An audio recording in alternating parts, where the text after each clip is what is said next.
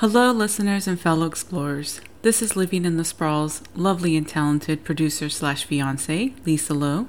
I wanted to thank all of you for your constant support of the show. As a new podcast on the scene, the number one way to support the show is to rate, review, and share this podcast with everyone you know. Many of you have been doing this, and it has helped immensely. You can also check out our website and the show notes for other ways to support the show. We have new merch on our website, and we are working with companies that we currently use ourselves to get discount codes for our listeners and support the research and work we do for the show in the process. These companies include Every Table Meal Delivery Service, which offers delicious, cost-effective meals delivered straight to your door. Just CBD Store, which offers great tasting CBD-only gummies in a variety of flavors, and Miss to Mrs. boxes for brides-to-be. My sister Jennifer surprised me with this box when I got engaged, and it was the most perfect, thoughtful gift. You can also support us on Patreon and Podfan. Please check out the website at livinginthesprawlpodcast.com for updates on companies we are working with, our testimonies, links, codes, and new Living in the Sprawl merchandise. Again, thank you to all of you, our lovely listeners, for tuning in every week and allowing us to do what we love. Without further ado, your humble correspondent, John Steinberg.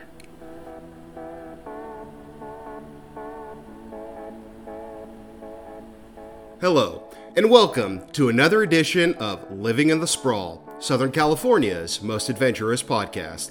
I am, as always, your humble correspondent and host. My name is John Steinberg, and I am joined by and I'm so excited to be able to say this out loud to our dear, wonderful listeners, my dear wife/producer, Lisa Steinberg.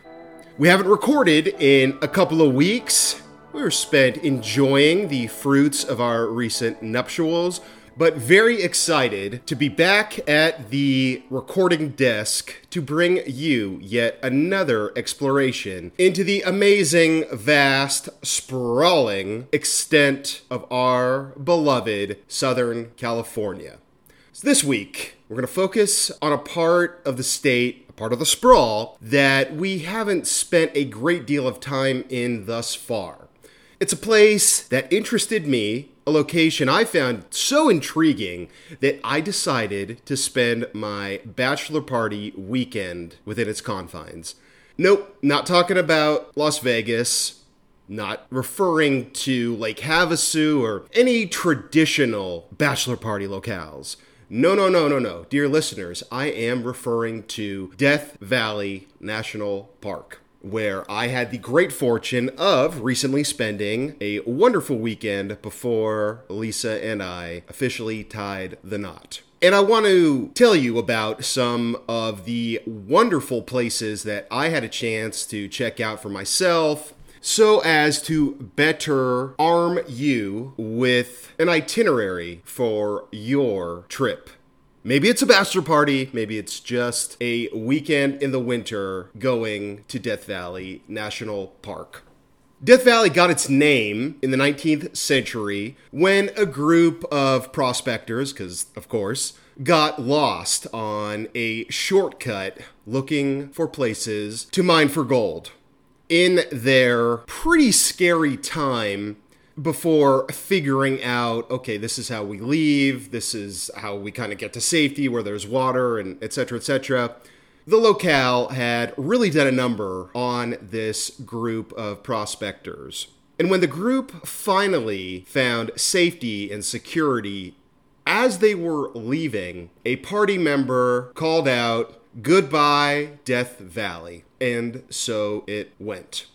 A number of decades have come and gone since the initial naming of the valley, and with that, the region has experienced notable booms and busts, as it has chiefly been a place to import borax from.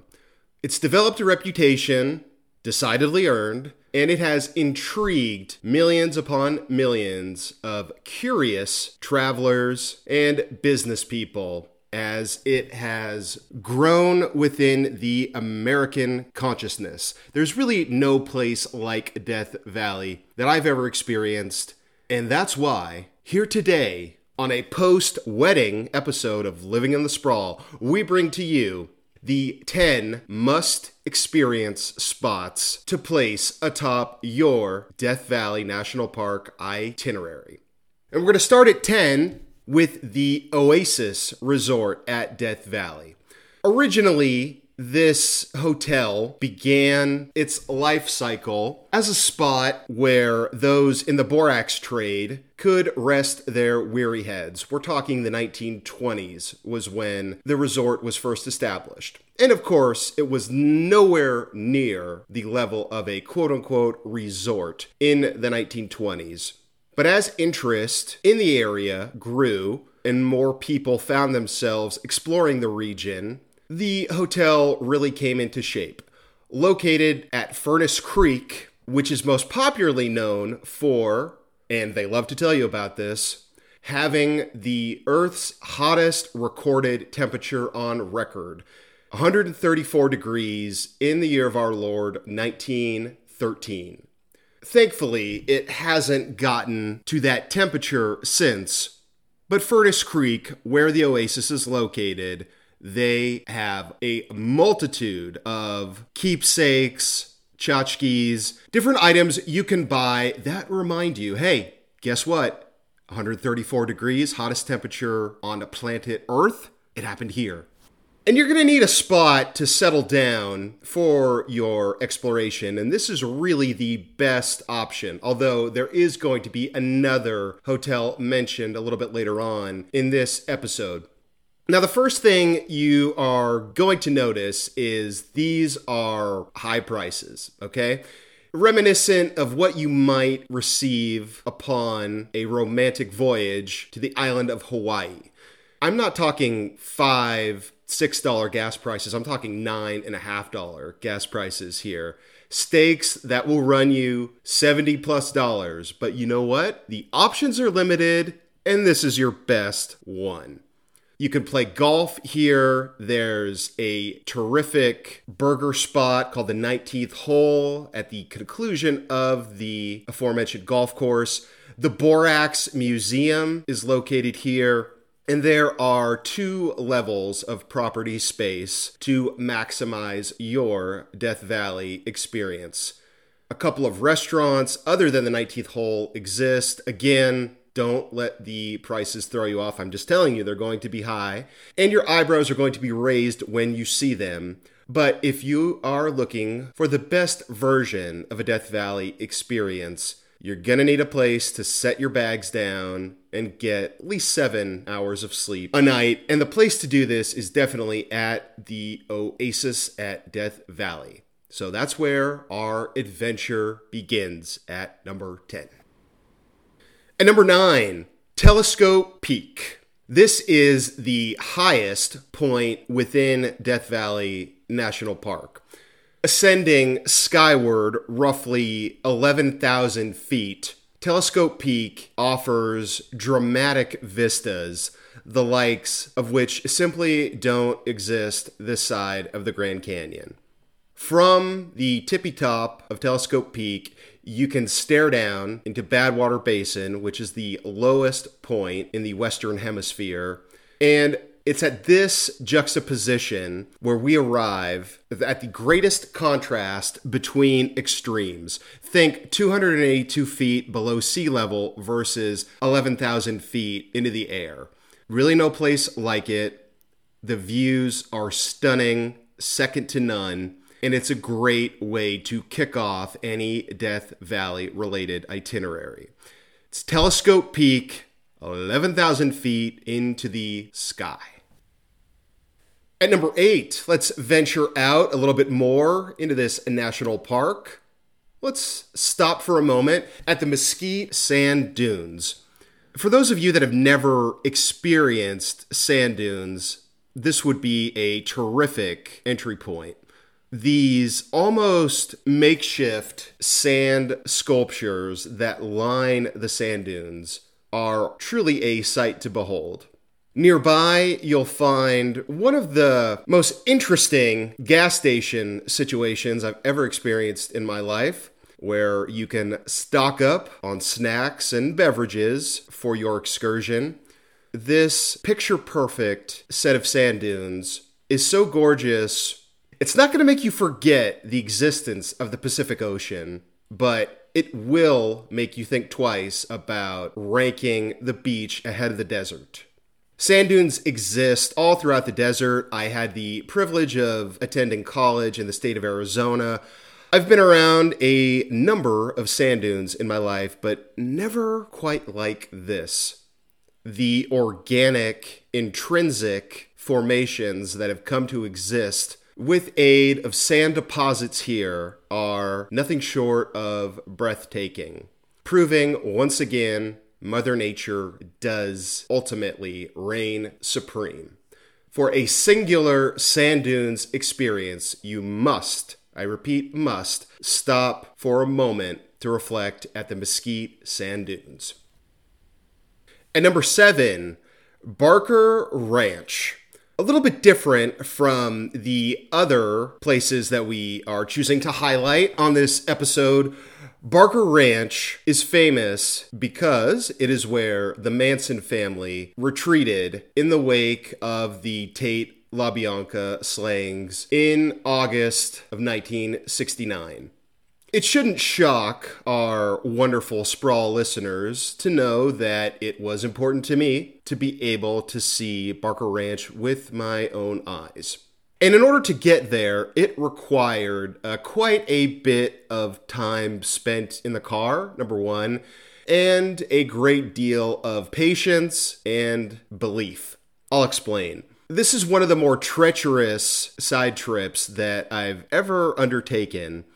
At a number of points throughout this side trip, my pals and I contemplated stopping and turning back. But we said, look, if the Manson family made it work, we can make it out there. And you can too. Just know that any trek out to Barker Ranch is going to require an extremely strong set of tires and hopefully an automobile with four-wheel drive. Charles Manson told his followers that it was somewhere in the nearby vicinity that there existed this spot where followers could wait for Helter Skelter to take place, safely hid somewhere underneath Barker Ranch in quote-unquote the Earth's core, where they could bide their time as the results of Helter Skelter were to play out. And then following that, they would emerge as the titans of the remaining members of Population Earth. This, of course, is insane and the product of hundreds, if not thousands, of acid trips. But Barker Ranch very much exists. It was a compound which belonged to a follower's grandmother, who I don't think really understood what her granddaughter and her granddaughter's friends intended to do with the property. Members of the FBI raided Barker Ranch in 1969, where they took cult followers into custody. And as they surveyed the grounds, members of the FBI stumbled upon a couple of worse for wear appearing female members of the Manson family. When they asked these members what they were doing out in basically the middle of nowhere, they were told, "We're out here selling Girl Scout cookies." That is an anecdote no one could possibly make up and have you believe it if it hadn't actually taken place. For those morbidly curious, with a fascination with the macabre that your humble correspondent and host definitely shares, number 7, Barker Ranch. Number 6, the ghost town of Ballarat. In order to get to Barker Ranch, you will find yourself traveling through the once thriving town of Ballarat. We're going to do a special Ghost Town exclusive episode at some point down the road, but I wanted to highlight Ballarat on this installment as it really helps to strengthen any Death Valley experience. There are a multitude of abandoned mines, abandoned campgrounds. There's a lot of abandoned things within the grounds of Death Valley National Park, but the town of Ballarat is maybe the most impressive. Originally established in 1897, Ballarat played host to a cornucopia of, when you know it, prospectors, people looking to get rich via the gold trade. At its height, the town had a population of 500, not 1,000, no, just 500 residents, but also 7 saloons, 5 hotels, a sporting house, and a number of colorful characters. When you read about Ballarat, you're going to read about this period between 1897 and 1905. So the thriving town, all of the thriving happened within a period of 8 years. And after this, prospectors, customers, and those colorful members of society took their business and lodging needs elsewhere. As of this recording, the town includes a general store and not a heck of a lot else other than obvious remnants of this once thriving period. Again, it lasted 8 years. The general store has items that I haven't actually seen in person in quite some time. You can get your cactus coolers there. I believe I saw a Fruitopia in the mix. It is a ghost town general store experience. And within this general store, there are some billboards that help teach visitors the history of Ballarat, highlighting that illustrious 8-year period between the end of the 19th century and beginning of the 20th. But the town may also be familiar to some listeners as a spot from the film Easy Rider, where Wyatt, the Peter Fonda character, removes and discards his Rolex before he and Dennis Hopper embark upon their trek to the Big Easy, the city of New Orleans. It's a fun, strange, as is everything within Death Valley National Park, spot, and should definitely be a part of your Death Valley National Park itinerary. It is the ghost town of Ballarat. At number 5, the Amargosa Hotel and Opera House. Not technically within Death Valley National Park, the Amargosa is located in the adjacent Death Valley Junction, a census-designated place with a population of under 10. But it's within Death Valley Junction that this treasure happens to exist. The Amargosa came on my radar after watching an episode of Ghost Adventures where the crew stop in and do their customary tests, which I never truly understand what it is they're doing. But somehow, some way, they're able to, I guess, interact with the dead spirits that do inhabit the Amargosa. In any event, you can watch that episode for yourselves. This property was just a hotel and place where those in the borax trade would come on business trips. And in 1967, a woman by the name of Marta Bennett injected some much-needed new life into the grounds. She saw the property not as a tribute to a bygone era where borax trading dominated the region, but as a spot where she could ply her trade as a performer, changing some pre-existing buildings into an opera house, perhaps the country's most eccentric opera house.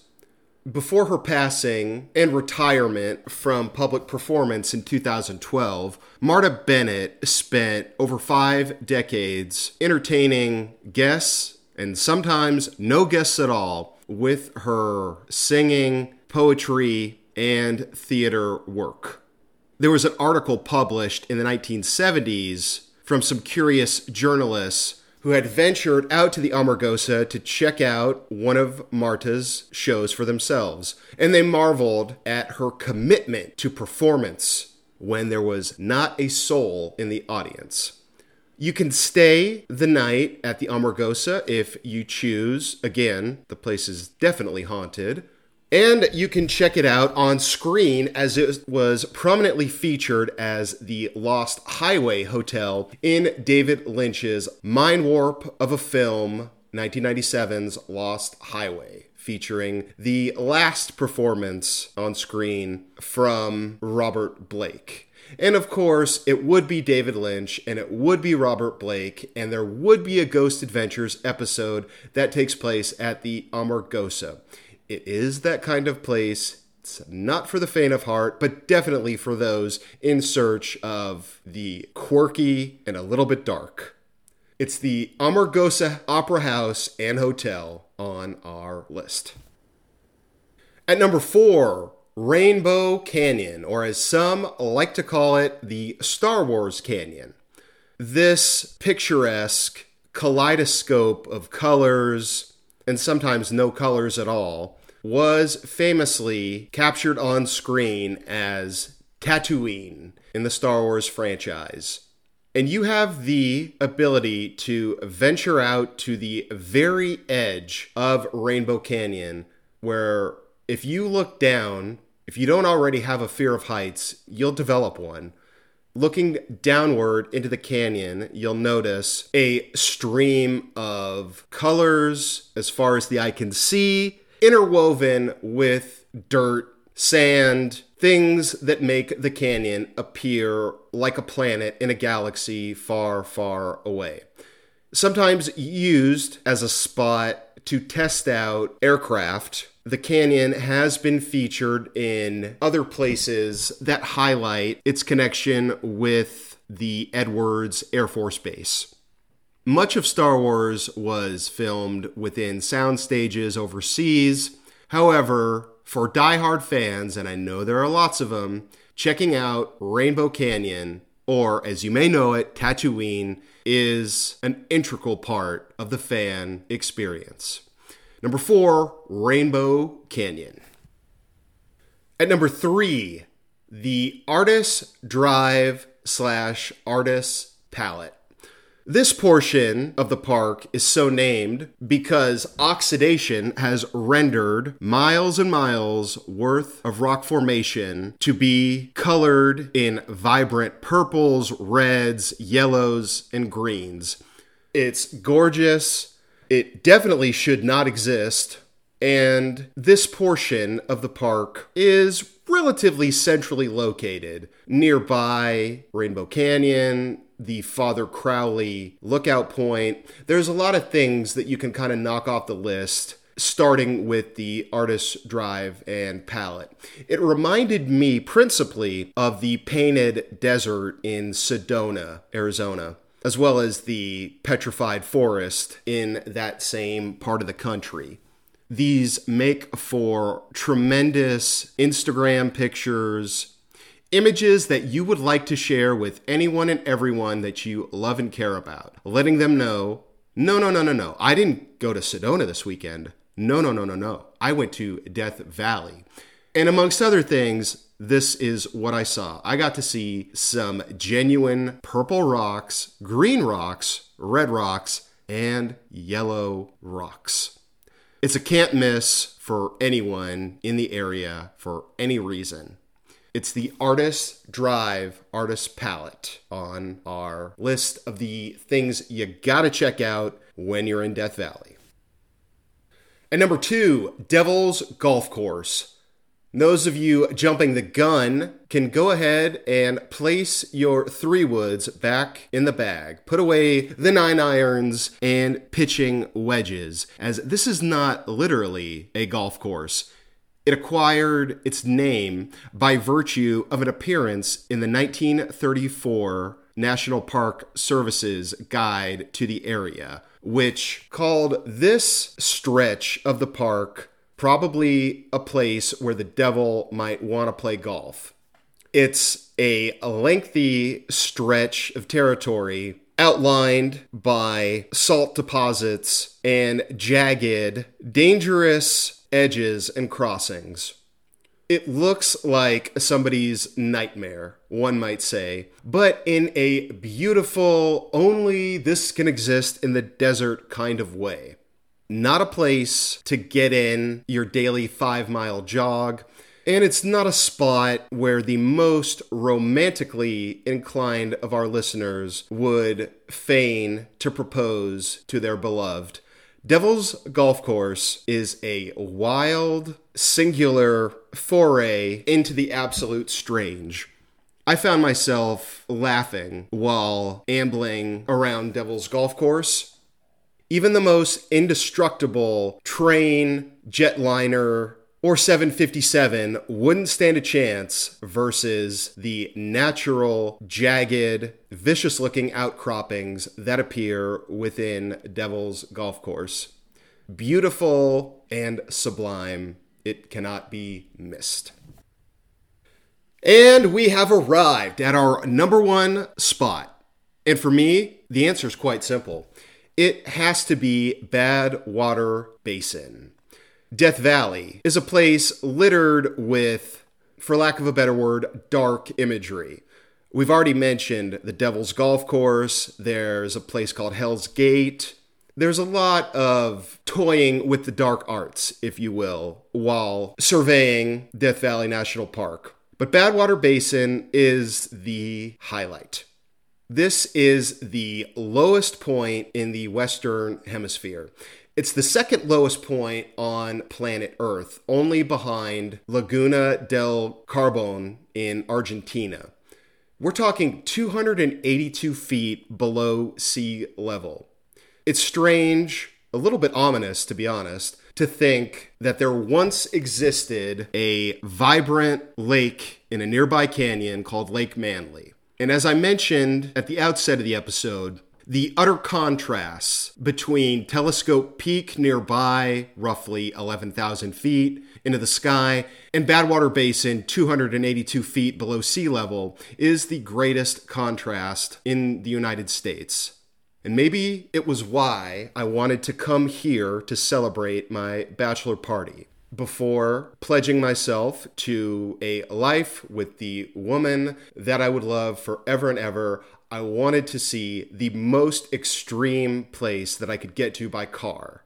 And it was here at Badwater Basin, a spot where if you bend down, placing your hands below you, you will grab a hold of salt deposits. And if you are so brave, obtuse, some might say disgusting, as to place one of them in your mouth, you'll notice it tastes exactly like table salt. Badwater Basin is the crown in the proverbial family jewels at Death Valley National Park. And that's going to do it for another episode of the program. We want to thank all of our outstanding listeners for supporting us. If you'd like to support the show, a couple of easy ways that you can do that. Hop on iTunes, leave us a 5-star rating, push that like button. Those 5-star ratings and kind reviews help to elevate the podcast, expose it to more listeners, and in general, they help us out a lot on the business end. Our Instagram handle is Living in the Sprawl Podcast. We invite you to reach out to us, write us an email with suggestions for show topics that you would like to hear discussed on forthcoming installments of the program. And you can pen us an email with any and all of your thoughts at livinginthesprawlpodcast@gmail.com. Want to tell you again about our fantastic website and all of our spectacular sponsors whose links you'll find on the website.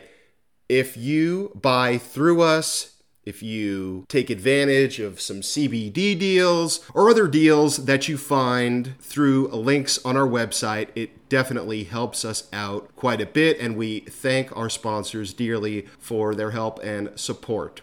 It's also on our website that you can access the Living in the Sprawl guide, a sort of cheat sheet that exists so you don't have to go back combing through old episodes of the show looking for that one specific recommendation for something to incorporate into a Sprawl itinerary. And speaking of sprawl itineraries, we want to, again, advertise our concierge service. You give us 20 minutes and an idea of what you're looking for, and we will provide you with a splendid sprawl itinerary. And I must, again, mention, we have terrific merchandise on the website. Any and all of your Living in the Sprawl related merch concerns are thoroughly addressed on the site. You're looking for mugs, we've got them there. Pens, magnets. If you want it and it's sprawl related, it's on our website. So, on behalf of myself, your humble correspondent and host, I am John Steinberg, joined by my amazing, beautiful, talented, the Abbott to my Costello, the Chris Tucker to my Jackie Chan, the most lovely person on the planet. And I'm, of course, talking about my lovely and immensely talented producer/wife, Lisa Lowe. Want to thank anyone and everyone, our dear, wonderful listeners, for listening again to another episode of Living in the Sprawl, Southern California's most adventurous podcast. Talk to you next time.